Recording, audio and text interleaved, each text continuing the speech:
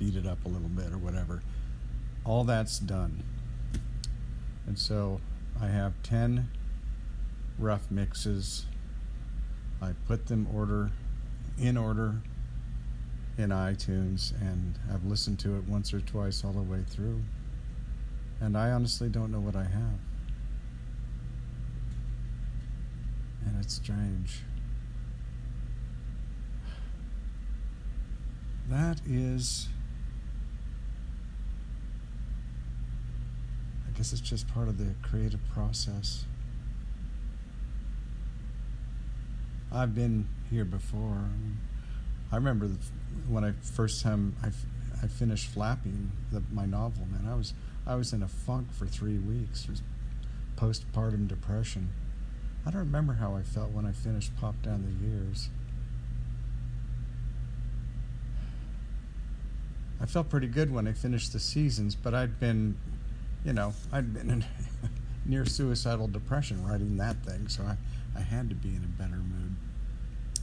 Anyway, my next album, which is either going to be called One Man's Opinion of Moonlight or Naked,